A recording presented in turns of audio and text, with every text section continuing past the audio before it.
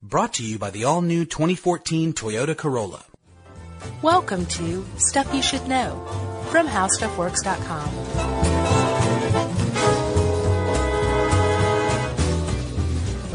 Hey, and welcome to the podcast. I'm Murray Head. With me, as always, is Charles W. Chuck Bryant. And it's Stuff You Should Know. Murray Head. He's the guy who did One Night in Bangkok. Oh, I know. I just don't get the reference. Oh, it's about Bobby Fischer. It's from the musical Chess. What? We talked about this before. I have no idea what you're talking about. In an episode, Jerry, did we not? I'm almost positive we did. Jerry doesn't listen. What, I think I have a faint memory. One Night in Bangkok is from the musical Chess. Which I didn't know existed. Right. And it's based loosely on the story of Bobby Fischer. Okay, I do remember that now, and I think I was just as surprised back then. But it's the truth. I know. Tell me in another couple of years, and What kind I'll be of a delighted name? all over again. What's with Murray Head? That can't be the guy's real name. And why would that be a name you adopted? Although it's perfect for like 1984 or 5. I bet that's his name. Murray Head. We'll look into it. What parents named their kid Murray Head? Well, his last name was Head, right? I'm Mr. saying, Mrs. Head. Yeah, but no. Dr. and Mrs. Head? Maybe. Dr. and Dr. Head. Maybe so. Maybe his parents were both doctors. But don't you think that probably then if his last name really was Head, it was actually like Hedowski or something like that? Yeah, maybe Murray so. Hedowski I can live with. Murray Head? Yeah. It's terrible. That is weird. Chuck's checking his watch, which is the universal sign for me to hurry things along. No, I'm not. And I need to apologize to you because it's a busy week for me, and I said, "Hey, let's do one that is not super tough." And I sent you chess. Yeah. And you were like, today, you're like, "I've never played chess before." I've not in my life. Yeah, I had no idea. I apologize. For some reason. I don't even know how to play checkers.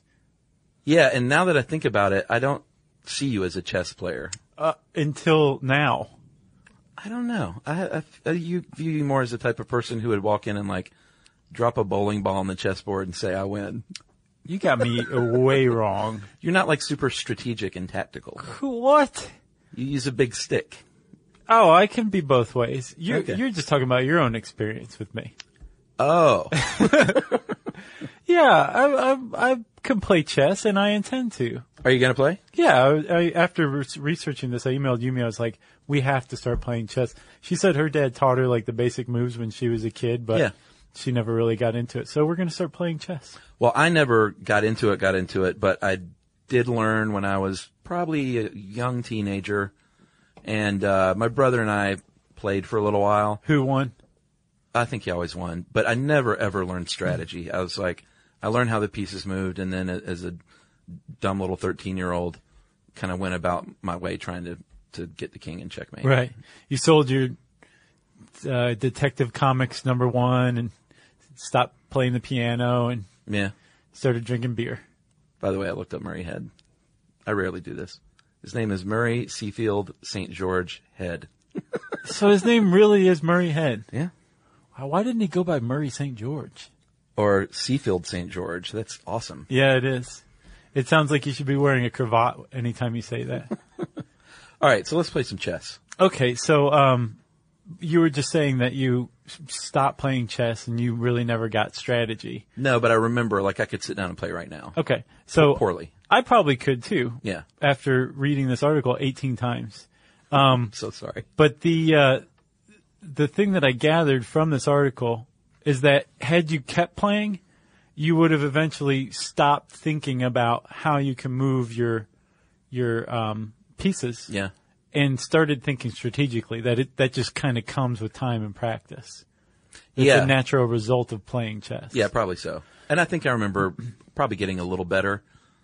But unless you know, like, the bona fide strategies, there's a ceiling to how good you can get, you know? So we're going to get email about this. It's bona fide Yeah. as like a descriptor. Sure. But if it is your bona fides, like a noun, like your credentials, then that's how it's pronounced. Oh, bona fide can be correct?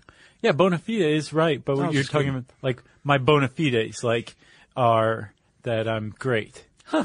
But I'm bona fide great. Gotcha. I think that's right. And I thought I was just mispronouncing as a joke like I normally do. Let's talk chess. All right. Chess, for me, one of my favorite things about the game is that it is, as pointed out in this article, is the great equalizer. And sitting in chess. It is very cool to me that chess, the brainiest nerds in a classroom or a library might play, or you can walk by Washington Square Park and seeing these old codgers playing chess that have been like battling it out for years. Or the kid from Fresh. Did really, he play chess? Speed chess? Did he? I think so. It really just is. It spans ages and races and social and economic groups. It's really kind of cool. It's not like just like some snooty game, right? You know? Yeah. I mean, everybody can play it, and it's old. Yes, it is. The Indians can actually claim, or India can claim chess, the invention of chess. Yeah, those are Indians. I know. If it wasn't for Christopher Columbus, we wouldn't have to make that distinction. That's the second appearance today. Yes, it does, is rooted in India, believed to have been born in about AD 300, by the name Chaturanga. Yeah. And it was a 4-person game, Chaturanga was, with 64 squares on the board. But the moves are similar to the modern game, and the chess we all know and love is most closely tied to that original Indian game. Yeah. And not some of these other ones. We actually don't know the rules of Chaturanga. It was lost to the ages. Oh, that's... But there's a guy, but we do know that it did exist. I think we have our hands on Chaturanga boards, and it's obviously the predecessor of chess. But there's a guy, I read this article called Big Game Hunter from 2008 in Time magazine. Yeah. And it's about this guy named Irving Finkel. Isn't that a great name? Irving Finkel? Yeah. And he works at the British Museum, and he's a game expert. And basically his job is to find old games and to figure out their rules. Man, that is cool. Do you know how smart that guy has to be? Dude. So I don't know if he's worked on Chaturanga or what, but I guarantee that's on his bucket list is to figure out exactly how Chaturanga was played. Wow. Yeah. That's pretty awesome. That's well, is it a job or is it? It's a job. Huh. Good for you, Irving Finkel. So Chaturanga was originated about 300 AD in India. Yeah. And a couple hundred years later, it made its way out to Persia. Yeah, as Shatrang. Yeah. And the Persians were firmly planted onto the Silk Road. Man, the Silk Road spread everything. It really did. Yeah. And one of the things that did spread was Shatrang, or Chatrang. Yeah. And it made it into Arabia. And the Arabians are also referred to as the Moors once they invaded Spain, or the Moops, depending on whether you like Seinfeld or not. Yeah. And from there, it spread all through Europe. Yes. And then, of course, eventually the Americas and the rest of the continents. It spread like everything else spread, really. It did. So our modern chess that we play today is traced back to Chatrang and that diaspora of Chatrang. But, of course, the Chinese and the Japanese were like, we'll just come up with our own, but we'll base it on Chaturanga. Yeah, it seems like most cultures had a similar, slight variations, including Germany and the Byzantines who played on a circular board. Germans had 3 extra pieces that we don't use. Mm-hmm. In China and Japan, like you mentioned, which they still play today, their own versions. In China, it's called Xiangkai. Nice. And you sounded like the guy from NPR. And the board is a 5x9 grid, and it's green and red. 2 5x9 grids. Oh, it is? It's extensive. Yeah, they're 2 5x9 grids separated by a moat. Well, that's the part that I love best. The moat? Oh, yeah. Wouldn't it be cool if you had a really great board that had water in it and a mini sea monster swimming around? That'd be awesome. And the goal there, instead of a king, you are supposed to topple the general. Right. The general is the top dog. Not a big difference in that place. Nah. But the Japanese have one called Shogi. I got it backwards. And that's a 9x9 grid, 20 game pieces, which is 4 more than chess. Yeah. 20 game pieces for each player. The big difference is that they're all the same color. Yeah, you'd think that's confusing, but apparently they face in a certain direction, and that's how you tell what piece belongs to whom. Yeah. But I guess if you know the game, it's not super confusing. Right. So like I said, modern chess that we play now is basically closely resembles the original Indian game. I said that. Did you say that? Yeah. And in the 15th and 16th centuries, though, is when the queen basically became the most powerful piece on the board. Which is very surprising. Is it? Yes, the 15th and 16th centuries, the age of misogyny, that's when witches were created. The idea of women being powerful was a bad thing, like the continuation of just women being held down. At the same time, in chess, in this universally enjoyed game, Yeah. the one obviously female piece was given the most power. Yeah, but that was also like some pretty powerful queens at that time, right? That's a good point. I don't know. So, there were some difference though between, the pieces, of course, in the Western game. Like they had elephants in the Indian version, whereas we had knights. Right. So just kind of character differences. And in until the mid-19th century, there were class differences as well.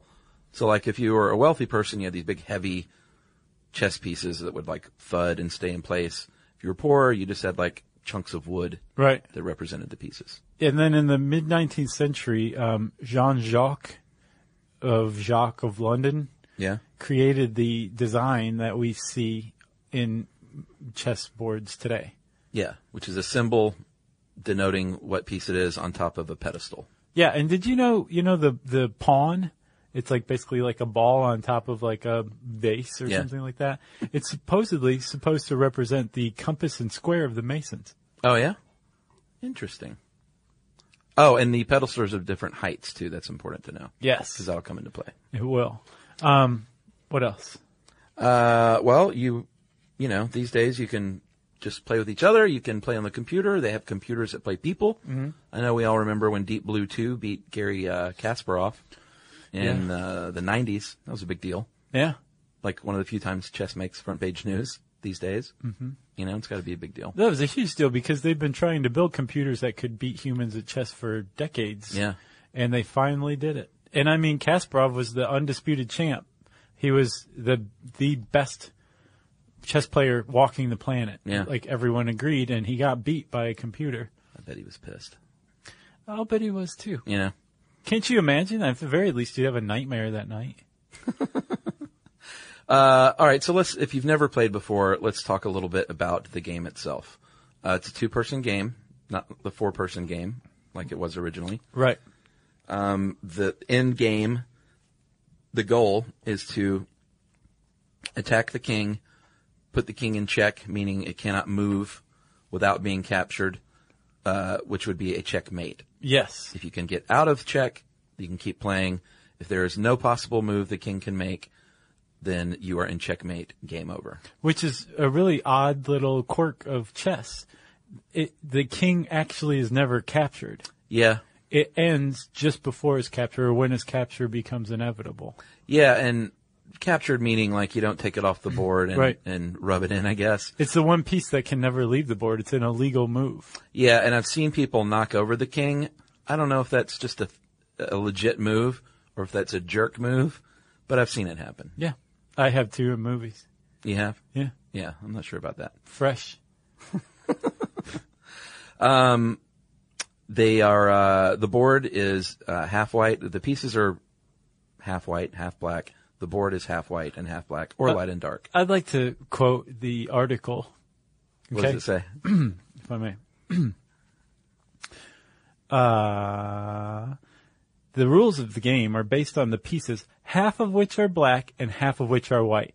True, game manufacturers, who are in the business of fun, create games with non-traditional colors and replace typical game pieces with other characters. But for the purpose of this article, we will use the standard colors. Yeah, because we're talking about chess. I thought that was a great COA. Yeah. That's pretty funny. Game makers who are in the business of fun. I've never seen those. I wonder what, like, other characters. I'm sure, like, everybody who plays D&D or Star Oh, Trek sure. or, you know what I'm saying? Yeah, have their own version. Yeah. Like the because Star Wars chess. It's or made by whatever. game manufacturers, and they're in the business of fun. I do have a Star Wars Monopoly, which is pretty fun. Do you? So the chessboard itself has 64 squares that alternate in color, like we said, across 8 different rows. So you've got horizontal rows called ranks, which are numbered 1 through 8. Yes. Then you've got the vertical rows called files, Rank and file. lettered A through H. Yes. So any square has a number letter designation. That's right. And the 4 squares in the center are really the most important. Those are E4, E5, D4, and D5. Yeah, and they're the most important for controlling the game. Correct me if I'm wrong, it doesn't actually explicitly say in the article, but that's because it's the easiest place to block and defend and attack from. So if you control the center, you can move easily throughout anywhere on the rest of the board. Is that why controlling the center is important? I think so, and I think just in terms, if you were to look at chess as like a military invasion, you don't want to be trapped in a corner or against a wall. Right. You know what I'm saying? You're probably most dangerous like in the middle. That's just a guess. Yeah, especially if you got 4 guys in the middle with all their backs together and their guns pointed outward, and they could just be like, you know? This is exactly how I thought this would go. So each player has 16, starts with 16 game pieces. You have either all the black ones or all the white ones. And those consist of 8 pawns, 2 rooks that look like little castles, 2 knights that look like little horsies, Right. 2 bishops, which I guess they're sort of hard to describe. They have a meter on top, and a meter is Yeah. the headwear of the maybe Episcopalian Of the too, bishop? but definitely the Catholic Church. From the bishop on up. I think cardinals may. Basically, the funky headwear that the Pope wears. Yeah. That's a meter. That's what's on top of the bishop's piece. Yeah, and they vary greatly, like between manufacturers. I've seen bishops that weren't quite as ornate, Yeah, but the ones that were originally manufactured by Jean-Jacques, and then I think they're called the Eastman pieces. Oh yeah. They have a meter on top. Okay. And then you've got your king and your queen. I believe the king usually has like I said, it all depends. The king's tallest. It is tallest, and that's how you remember what goes where. Yeah. Starting, and the board has to be a certain way as well. White is right. White is right. So like there should always be the white square on your right corner. When you've got that set up, then you can start putting your pieces up, starting in the first rank, which is the horizontal row closest to you. That's right. You want to put your rooks, right? Yeah, the little castle. On the far left and the far right. One inside of the rooks are the knights. Yep. Then the bishops. Yep. And then you have 2 squares left. And the queen goes on the square that is the same color as her. That's right. What's the phrase? The carpet matches the drapes. Oh, my God. No? Oh, no. The queen's dress must always match her shoes. Right, that's right. That's how you remember. Yeah, and then the king goes in the remaining square. That's right. Then in the rank in front of that, you've got your pawns. That's right. All lined up on of those 8 squares. Yep. So, like we said, the goal is to put the king in checkmate, and it helps to think of it, like I said, as a game of war almost. Yeah. You want to use all your little soldiers, and we'll talk about how they can be moved, to capture and remove pieces to eventually make the other king vulnerable while also protecting your own king. Yeah, that's a big thing. Like if you overextend yourself in an attack, you leave your king vulnerable. So it's not quite as simple as going on the offensive. No. It's strategic. And I think it bears repeating again, since it's the point of the whole game.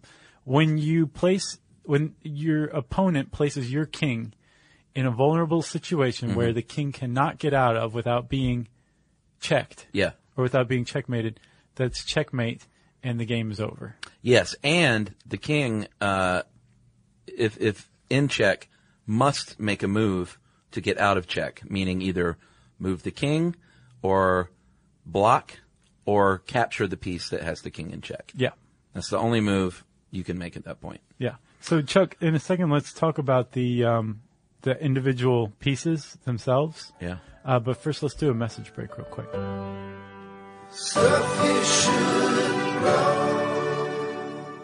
Okay. So you want to look a little closer at the individual pieces? Yes, and this is something I did not know. Each piece is assigned a point value, Yeah.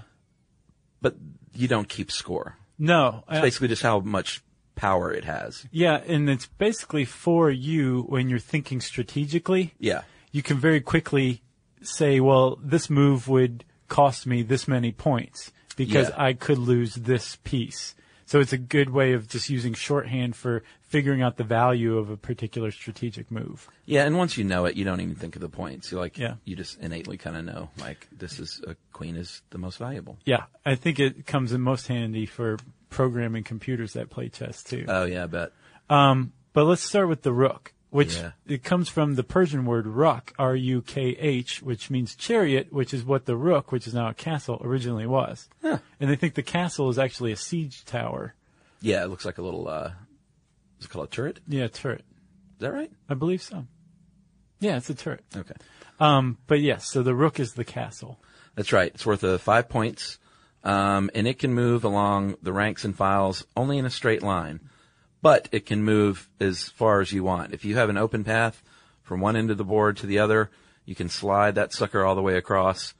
And if you do that, something happens, which we'll talk about in a minute. That's right. Something magical. You can't jump over any pieces, and it says that for each piece. Let's just go ahead and say you can never jump over a piece. No, it's not checkers. No, it's not checkers. The only one that can kind of jump over a piece is a knight, which we'll see.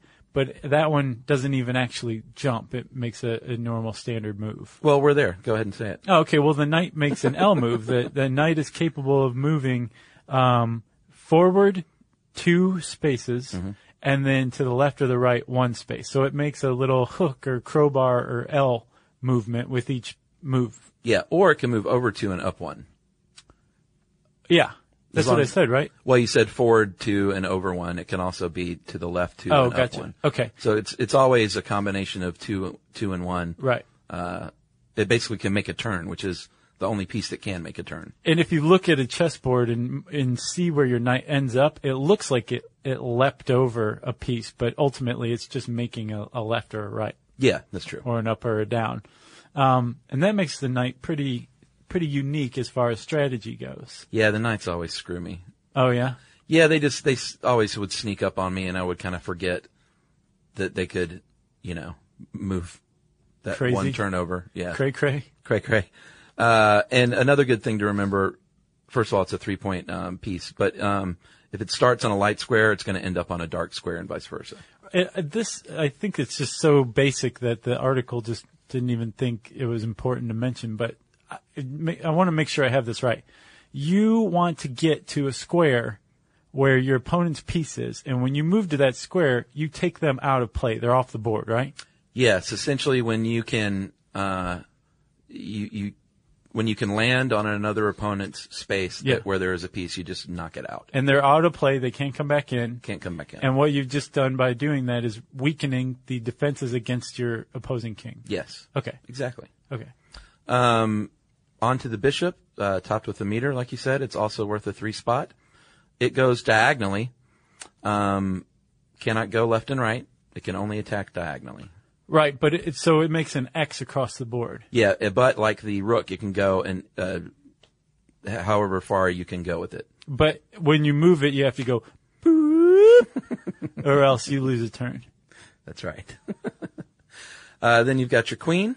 It's worth 9 points. She's a little shorter, but man, the queen is a tough broad because she can go in any direction, however far she wants to. Yeah, all 8 directions on the board. Basically, no restrictions as long as it's in a straight line. She can't turn. Right. So that makes her the most strategically valuable piece.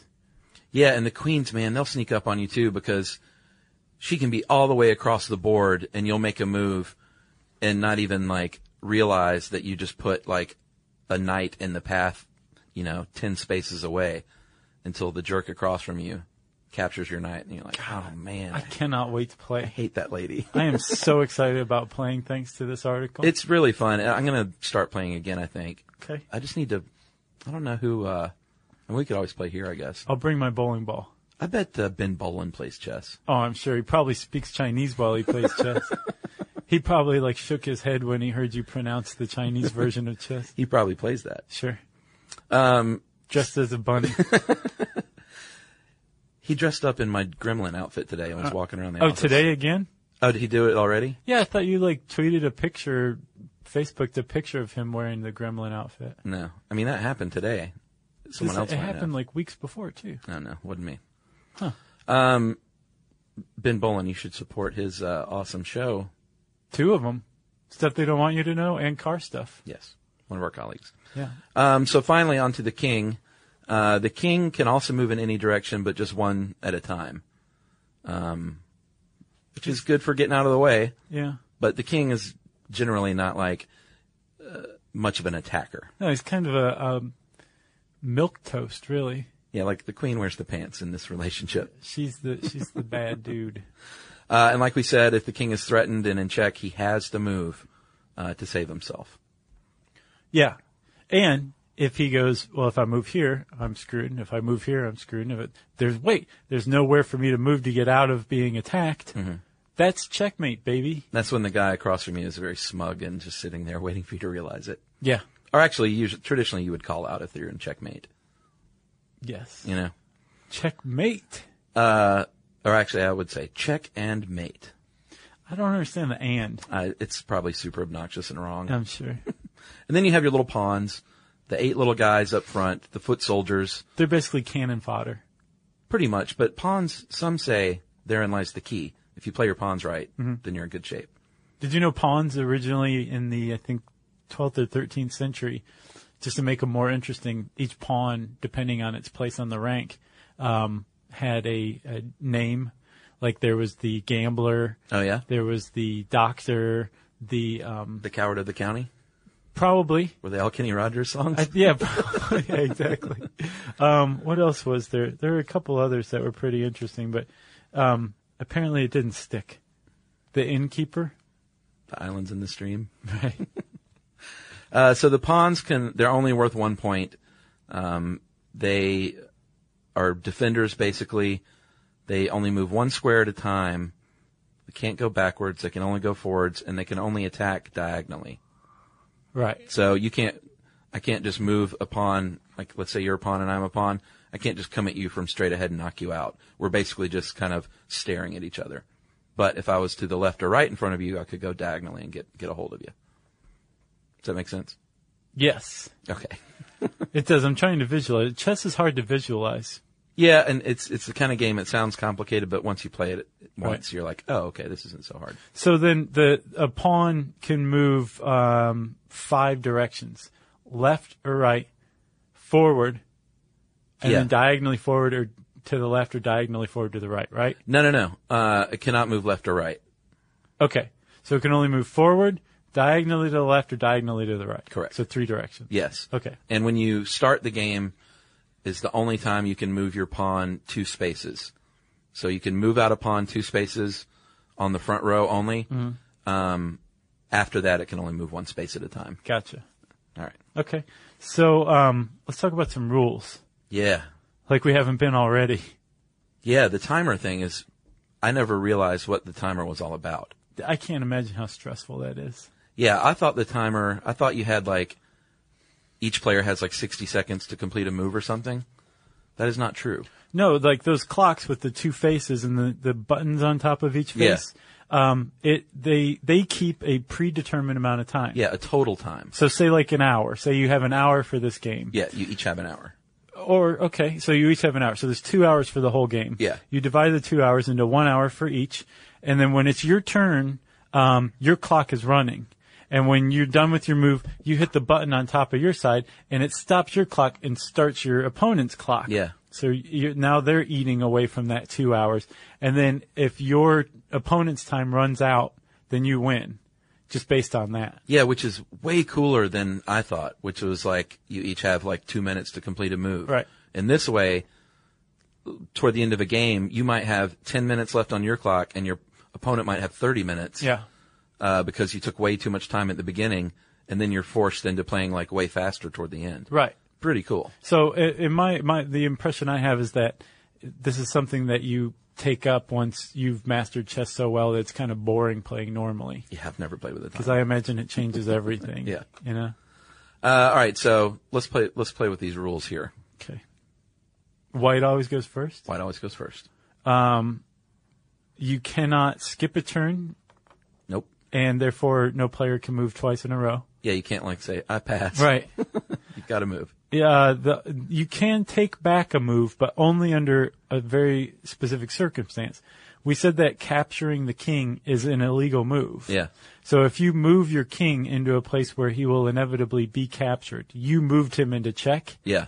That's an illegal move, and the opponent's supposed to tell you, and then you can take that move back. That's the only move you can take back. So I think the rule of thumb is once you take your hand off of your piece, Yeah, I your don't know move if that's is official, completed. but that's how I always played. Yeah, it seems legitimate. And I also, now that I have not played it and I'm a little older, I bet you that it's better to try and do this stuff in your head than move your pieces all around with your finger on it. Yeah. Because I would imagine that would sort of tip off your strategy somewhat.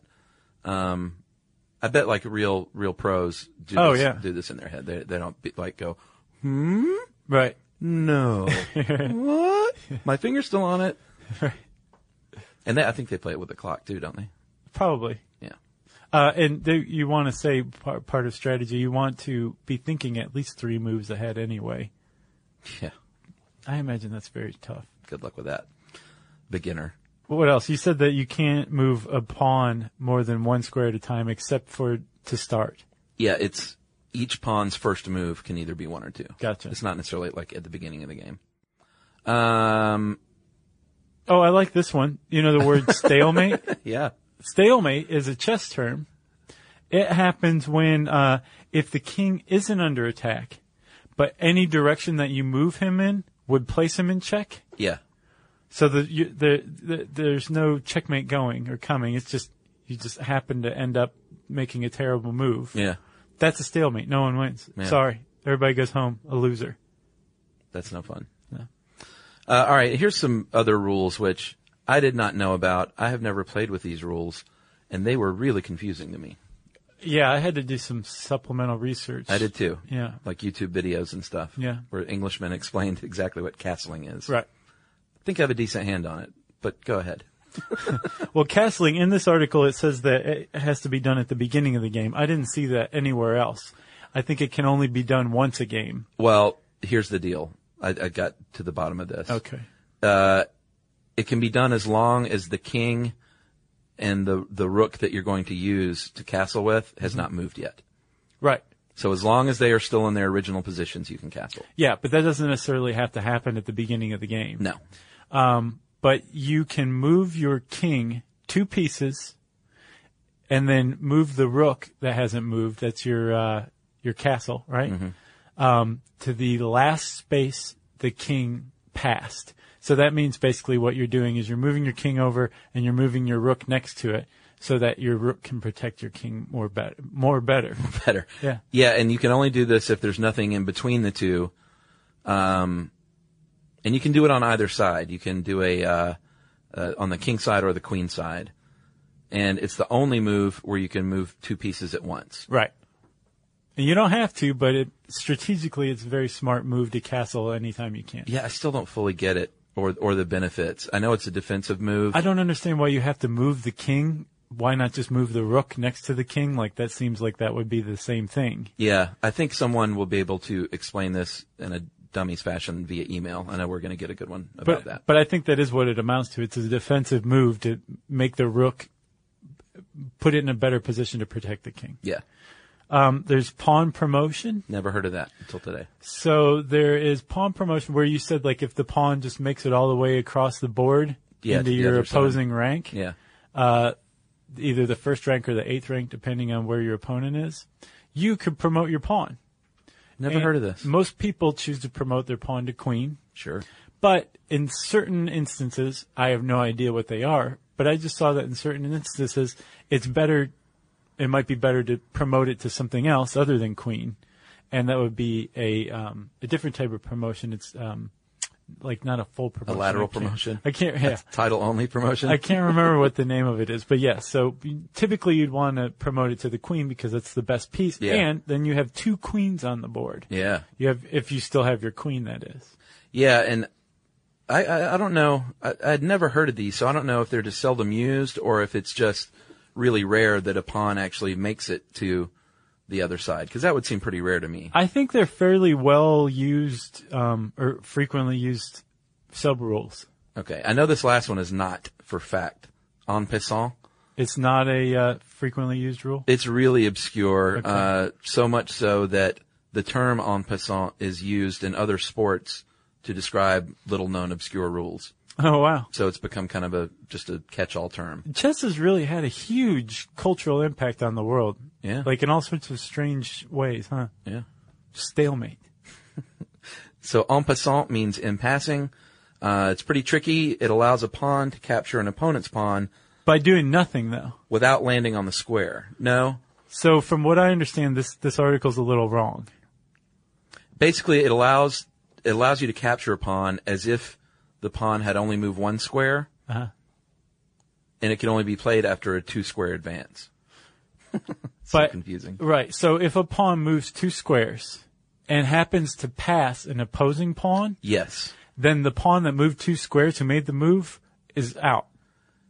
Yeah, it's almost like it can attack from the side, I think. But it ultimately is attacking itself. The pawn that's just sitting there Yeah.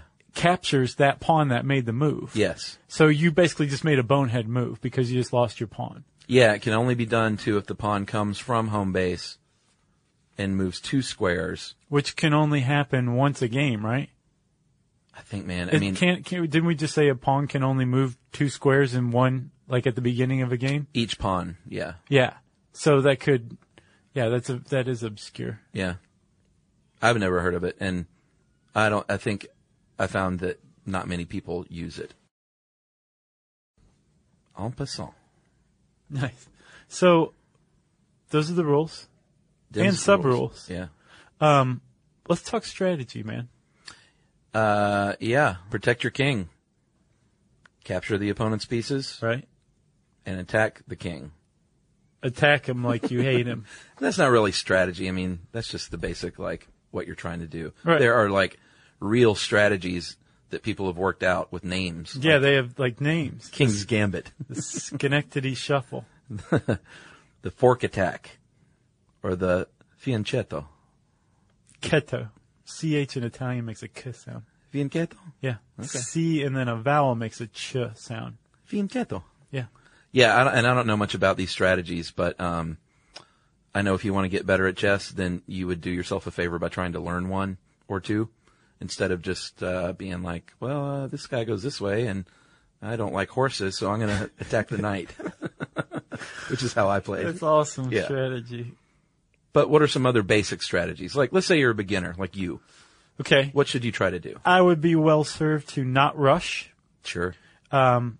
I want to consider what your next move would be after I made my move, but I want to do all this with my arms folded across my chest in my head, Very quietly. so as not to give away my strategy. Yeah. I want to castle whenever possible. Castle the king with the rook. Yeah, so that must be like a real, like, common thing. Yeah. I feel like I missed out. You didn't castle. That's why your brother beat you. I had no idea. I'll bet he castled, and you were like, what'd you just do? He's like, never mind. Like we said, the center of the board is where you would like to control things. Yeah. You want to use all your pieces. Yeah. Move them around.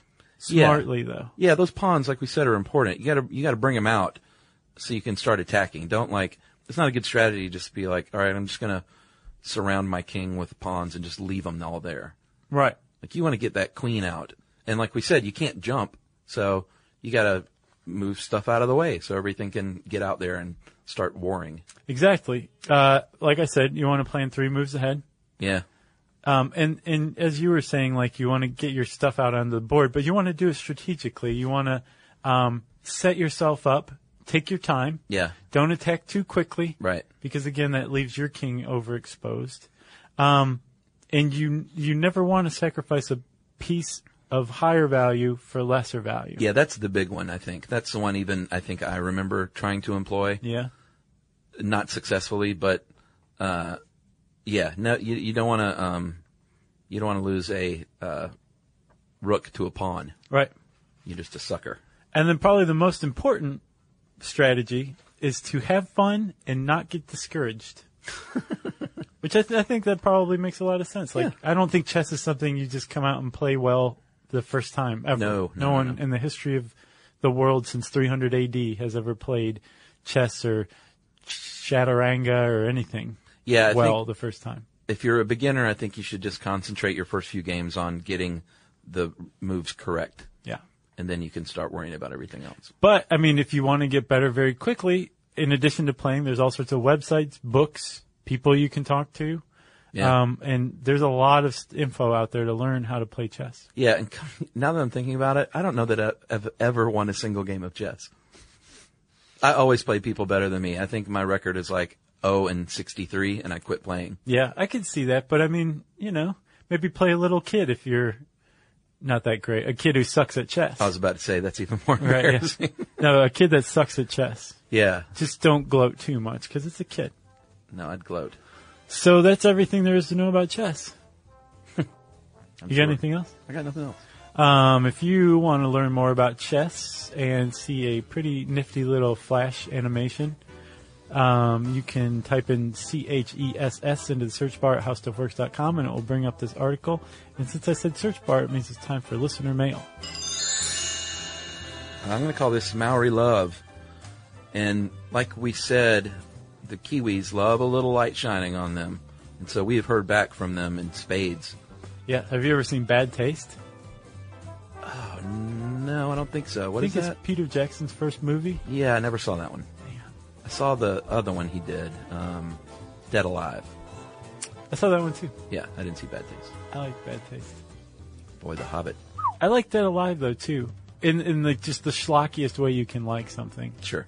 Yeah, I didn't see The Hobbit, but this next Hobbit sequel in the never-ending parade of Hobbit movies Yeah. actually looks kind of interesting.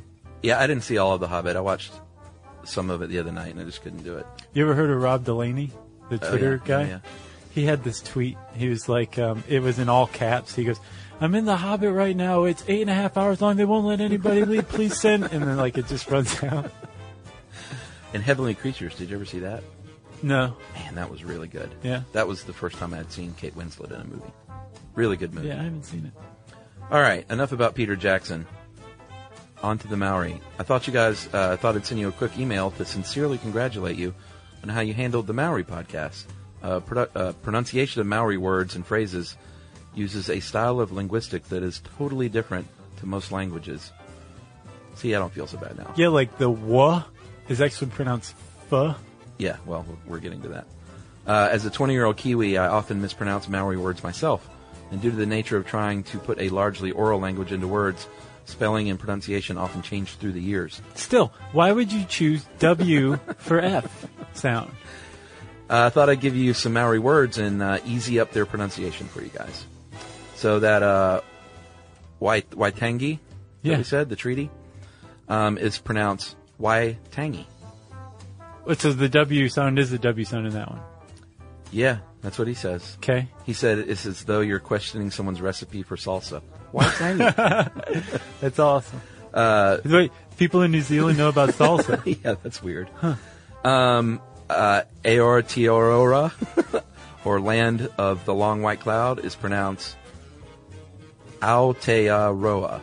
Aotearoa. Okay, and that's New Zealand. It's the Maori word for New Zealand, right? I think so. Yeah. Words that begin with the WH prefix, Uh-huh. like you were talking about, are almost always pronounced as an F sound. So Wakapapa sounds more like Whakapapa, which sounds weird to us. Yeah. And even dirty. Sure. But it's not. That's how it's pronounced. But that's how the Maori pronounce the word that we butchered all over our episode, basically. Yeah, exactly. Or the town of Wanganui is pronounced Whanganui. Yeah. It's so weird and hard to get used to. But one of my favorites, guys, is a small town of... But hold on. It is weird. It's weird to us. And like the Whakapapa Yeah. word sounds hilarious, especially if you're in 6th grade or whatever. Yeah, exactly. But, I mean, this is, again, that's how it's pronounced in Yeah. Maori. And therefore, if you're saying a Maori word, you can't really just change the pronunciation Because based on your stupid own Western cultural whisper. hang-up, you know? Yeah, agreed. So, So here's his final one, is the small town of Waikikamakau is pronounced Waikikamukau. if you know the correct pronunciation the second time, why'd you... What? Well, I mean, I was just reading it as if I was a rude, Oh, which I am. like basically during our Maori episode. Yeah. Again, I'm really surprised that we got a lot of praise for this one. Yeah, I think that they were just delighted that we talked about them and probably got a good laugh because no one can pronounce these words. Yeah, No. somebody wrote in and said they facepalmed like 26 times. Yeah, but they probably laughed about it. Yeah. On the whole, though, guys, I wouldn't worry about offending Kiwis too much. We're a small nation, and we're usually just happy if we find out people in other countries know we exist as a separate entity Plus- from Australia.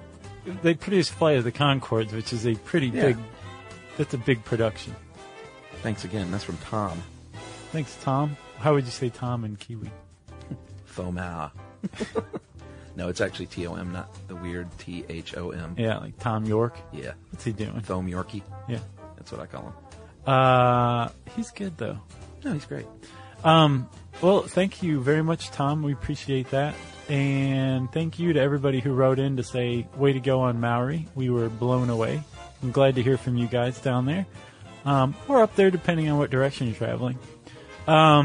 If you want to let us know that we did so-so, or really great, or not that great on any episode, or if you have any great explanations on anything about chess, any tips, any tricks, any strategy, we'd love to share it with everybody. Yeah, basic strategies.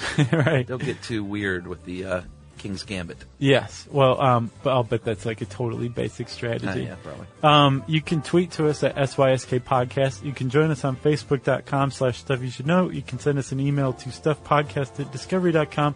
And as always, you can join us at our home on the web, StuffYouShouldKnow.com.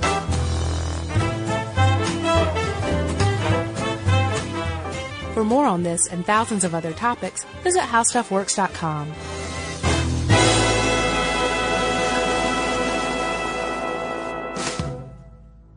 Brought to you by the all-new 2014 Toyota Corolla.